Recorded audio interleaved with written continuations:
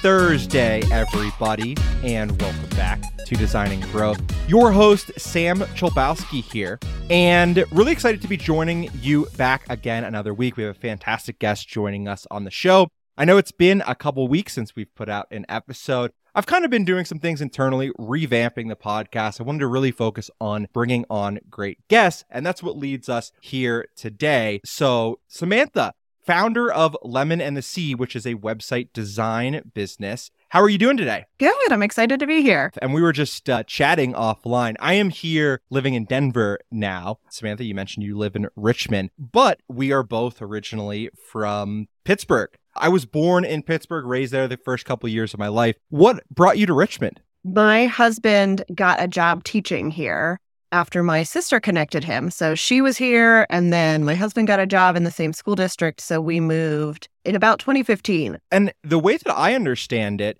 is you started your web design business right around that time. Is that correct? Yeah. So I had a full-time job back in Pittsburgh where we were living. And when we moved here, I had applied to like a million graphic design jobs, never got a single interview. And the company I left asked me to freelance for them. And so I did that as I kind of found the world of online business and ended up just turning it into something that I do full-time now. A couple episodes ago, I was talking with one of our guests, and we were explaining that like when you hear these stories of people who are entrepreneurs, the common narrative you'll hear is like, I was always entrepreneurial growing up. I had lemonade stands, or I sold baseball cards, or I was doing all of these things. And what we had said is reality, that's like 5% of people who become entrepreneurs, maybe. Most of the time, it's from somebody who sees an opportunity,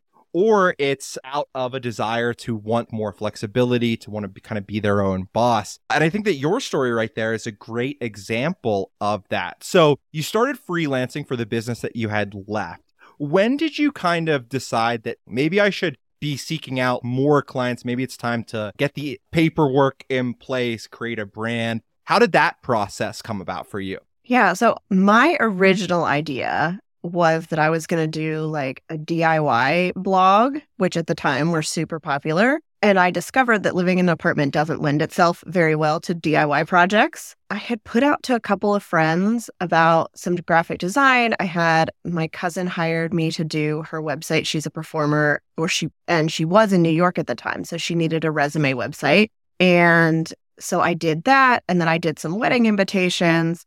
And it was still that same year that I went to an accounting firm, and I was like, okay, what do I need to do to have this be like a real thing so that I have all my tax stuff in order? So we got it set up from there. And once that was set and I figured out that I liked working from home and the flexibility of being able to work when I needed to and take time off when I needed to, I decided I was just going to find clients and got into branding. And then from there, I specialized in websites. So it was kind of a journey that I took over time. But once it got into it, I realized I did not ever want to go back to an office and work for somebody else. One of the pieces that you shared in there, I think, is a really good point of advice for somebody who is new to freelancing, or they've started their own business or looking how to get clients. And the thing that you did that I think is a really great tip for anybody else is leveraging your personal network. Leveraging the people around you. There's oftentimes way more people that you think that have the need for specific services. And if you think of like, hey, do I know anybody who owns a business? Do I know anybody who might have needs for these services that I'm offering? Starting there, if you can provide them with a really great end product, a really great experience along the way, they're going to be super likely to refer people to you. Yeah. And I think what was so great in that stage was that my aunt, who had reached out to me about doing the website, I was like, yeah, I can do it. I can do it for free. I'm just sitting at home. And she was like, no, you run a business. I am going to pay you. It wasn't a ton of money, but it really put me in that mindset of even when it's somebody that you know, your time is valuable. What you're giving them is valuable. And so you need to charge them, which was very different than something that I was used to. And, people expecting, okay, you just have this talent for design and you can just do it for free because we're friends. But I had a lot of people at the very beginning that were like, no, you deserve to be paid for the work that you're doing. And that really helped me to get started and get into that mindset going forward in my business. That's something that can be a really tough hurdle for people to overcome. It seems like there is a natural tendency, especially with website design related work, of people who are reaching out to you still in that network who are like, oh, yeah, they can do this real quick for me. It'll take 3 seconds to put this website or this brand guide together for me. That was something that I saw early on in my college days. And at that time, I was okay with doing some free work just like to build a portfolio for myself. And then I actually ended up just going to work for a web design agency. So I didn't really have to overcome that hurdle so much. But I know it's something that can be really challenging. Like they want to call in a favor, basically. Yep. But there's a difference between that because it's your time. It's what you're doing to support yourself. And I think that the sooner that you can overcome that and start kind of drawing a line in the sand and saying, hey, I have to charge you for this, the better. I think it's even more fortunate if you have people along the way who can help you overcome that hurdle and say like, no, I'm going to pay you for this. One thing that I know that you'd shared before the episode is you have changed your design process. It used to be about 3 months and now it takes 1 week.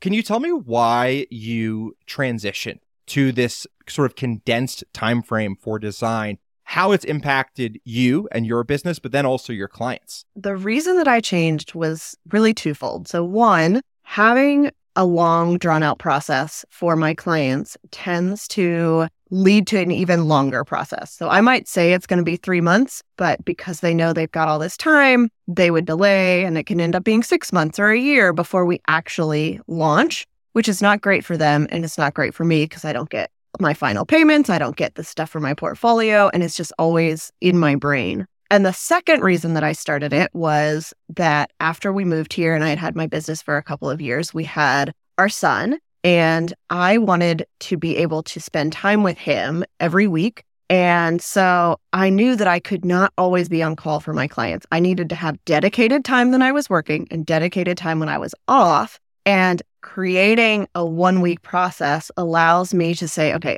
I know exactly what I need to do each day of the week. My big work day that I'm doing most of the development is on Fridays. I know he has childcare all day. And then the rest of the time, like I take every Wednesday afternoon off and we go explore parks or find something to do for an adventure. And I never have to worry that a client is expecting something then because they know in my process, like Wednesday afternoons, I'm not doing anything. That is a phenomenal pivot, in my opinion, because it's something that we did at Brighter Vision, where it was that web design agency I briefly mentioned. It wasn't always quite a week, but we basically said that, hey, we will get you a first draft of your new website within a week once you provide us all of the onboarding information. And we were very clear about like, if we don't get this stuff from you, you're not going to get this within a week. Sticking to that really helped us at that business schedule things out, know and understand our workloads. And it also made the client a lot happier because they ultimately would get their website a lot sooner. And it sounds like the reason why you did this pivot within your business is you've realized a lot of those same benefits from shortening that time frame. Yeah. And I think when our clients come to us for website design, they're ready to launch. Like they're like, okay, I realize I need this. I know there's going to be some pieces, but I'm ready to get it out there. They don't always realize all the work that goes in up front. And that's where, we have to make sure we have those processes in place and get the content. But they don't want to wait 6 months to announce their new website to the world. So having a 1 week process has really benefited my clients. And it's why a lot of people come to me is because they know, okay, once I get that date scheduled, usually they can get their content together in 2 weeks. So it's less than a month from the time that like we have our initial conversation to their website launch, and they can start sharing it with people and seeing the benefits. And that has impacted their business. And it's a whole lot easier for them to dedicate a week than a month to a process where they're going back and forth. When you are working with that sort of condensed time frame, the onboarding process becomes much, much more important. And I would say it can make or break your ability to kind of stick to those timelines that you set up. What did you have to do? And maybe what are you doing with your onboarding process to make sure that you can get the things that you need from clients within the window that you need those things? What does that look like? I use Dubsado for a couple of questionnaires where I get their information about their current website, what they're looking to have on their new website, all their login information kind of stuff. And then I have a document in Google Drive that they can fill out with content if they're not working with a copywriter. And then I also have like a checklist that they go through. So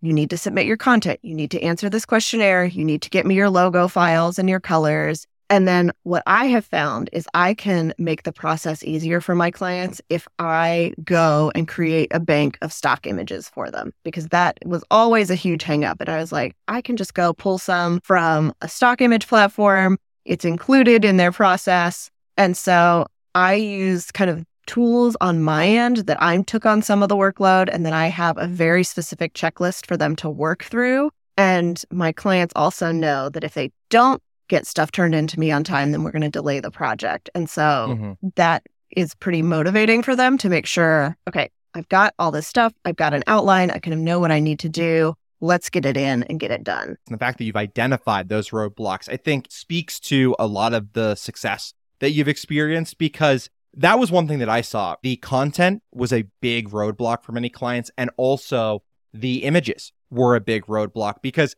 a lot of times if we would go pick images for them, they wouldn't be super happy with them. With the content piece, we had like stock versions of that, but they wanted a little bit of personalization. What does your content look like, and how are you helping with that within that Google Drive folder? Because I think this is something really useful for other designers out there to know. So what I did was I basically went through in my process. I'm going to design 4 pages. I'm going to do the home, about, services, contact.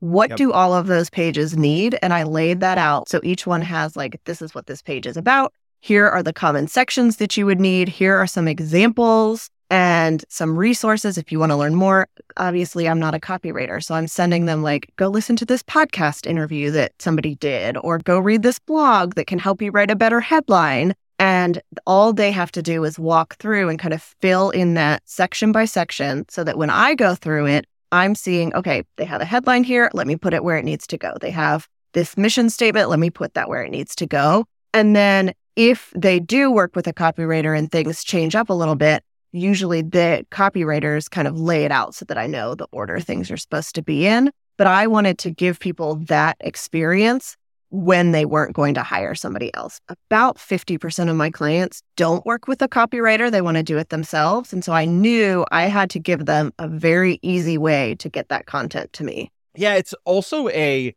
really good realization about understanding who your customers are and the things that they need and the things that they expect. That client expectation piece, if you can understand what most of your customers are going to expect coming into the process, and you can build your process around that, it makes it a lot easier for them on the way. And I mean, I heard it right there with you saying that 50% of your clients, when they come to you, you know that they are going to write the content themselves. So the question is then, how can you make it easy for them to do that? And providing them resources and examples of content and these key pages on the website is really smart of you. Thank you. Yeah, it took a long time to kind of hone in on what people needed and how to get them that information in the best way possible. But I think it's been working pretty well for people. And it's something that's always evolving and changing. And that's why I like doing it in like a Google Doc where I can make a change and then I can give that to the next client so that I'm not having to rewrite questionnaires every time. Yeah. With your 1-week website design services, how do you price that? Is it a little bit different for every type of client you work with depending on their needs? Or is it kind of like a standard package between clients? I start with a standard package. So it's those 4 pages that I mentioned and then a blog setup. And that is like my 1-week process price. That's right now it's $3,500. And then if they want additional pages, we'll add on a half day or another day because we've already done all the pre-work. And so I price that out based on whatever else they might need. But I still try to set aside very dedicated time to do that work so that it doesn't continue to drag the project on. And do you provide ongoing support after the website is live? Is that like an additional option, or do you kind of refer out for that? How does that work? What I do is I have 30 days of built-in support. So if they've got questions, if they want to go in and edit themselves, I have a couple of clients who have me kind of on retainer for updates, but most of my clients will come back to me every 6 months or every year when they need to refresh some stuff. And then we just do, okay, we're going to set aside a half a day, or we're going to set aside a day, and we're going to knock it all out at once. That tends to work better for my clients because they're not making updates all the time. They just need somebody in their corner that knows what they're doing to go through that whole checklist that they've built over time and get it done that, they can trust and that it'll be finished quickly. And once again, that really speaks to understanding your customers. You have that 30-day window where there's typically a lot of changes after the website goes live. A lot of people kind of holding the door on their way out to say one more thing, but then they will oftentimes come back 6 months later and want to spend a half day updating things on the website. Is that something that you tell them about when their website goes live? Do you explicitly say like, hey, many of my clients want to make updates 6 months down the road, and we can always schedule this kind of time to do that and make these edits to your website and revisions all at once? Is that something you communicate? It is. So when I had my workflows set up, the woman who helped me actually built in like emails that go out at 3 months, at 6 months, at a year that are just reminders of, hey, we can make updates at these times. So it's all automated. I don't have to do anything, but they are getting reminders to say, this is something that we can do together. That is so smart. One, it keeps your clients happy. They have some thoughts that they've been having about their websites for a couple months. Boom, your email is right there. Go, great, time to update this. And then number two, it's a really nice way to be able to have additional income or upsells coming in throughout the year in addition to the packages that you're offering. Yeah. And it's nice because I love the customers that I work with and I know their websites. And so it's really easy to go in and change. I tried out retainer packages. I tried out let's just have me work on stuff every month. And that didn't work for them or me. But this way, I'm still the first person they reach out to when they need updates. And I know that it's going to be done. It's going to be easy for me to still go in and change. And I think as a designer, that was kind of finding the fit for me and my clients in the way that we need to work. And I can see that. It makes so much sense with how your clients work and how you want to structure your business. That kind of workflow really benefits both of you. With your marketing, we talked about kind of the early days. I would love to talk about what you do now. What does that breakdown of marketing efforts look like? Are you all referrals? Are you doing anything outside of that to market your business? What are the things that are driving new clients in the door? So I am mostly referral based. That's where I get most of my clients. So I really try to maintain those relationships. I also concentrate on email marketing, and I've really gotten into LinkedIn because that's where my clients are. So I'm trying to put my efforts in those places. And then I use something like Instagram, occasionally Facebook. That's really more connecting with referral partners for me, is like connecting with other business owners who might eventually send me somebody, or who we can just be friends and have chats. Like that is not where I'm finding clients, but it's more of a fun platform for me to be on. And LinkedIn too. That is cool because that's not a place that I think anybody on this show that I've spoken with has really narrowed down into. I think that LinkedIn is, in my opinion, one of the best social platforms.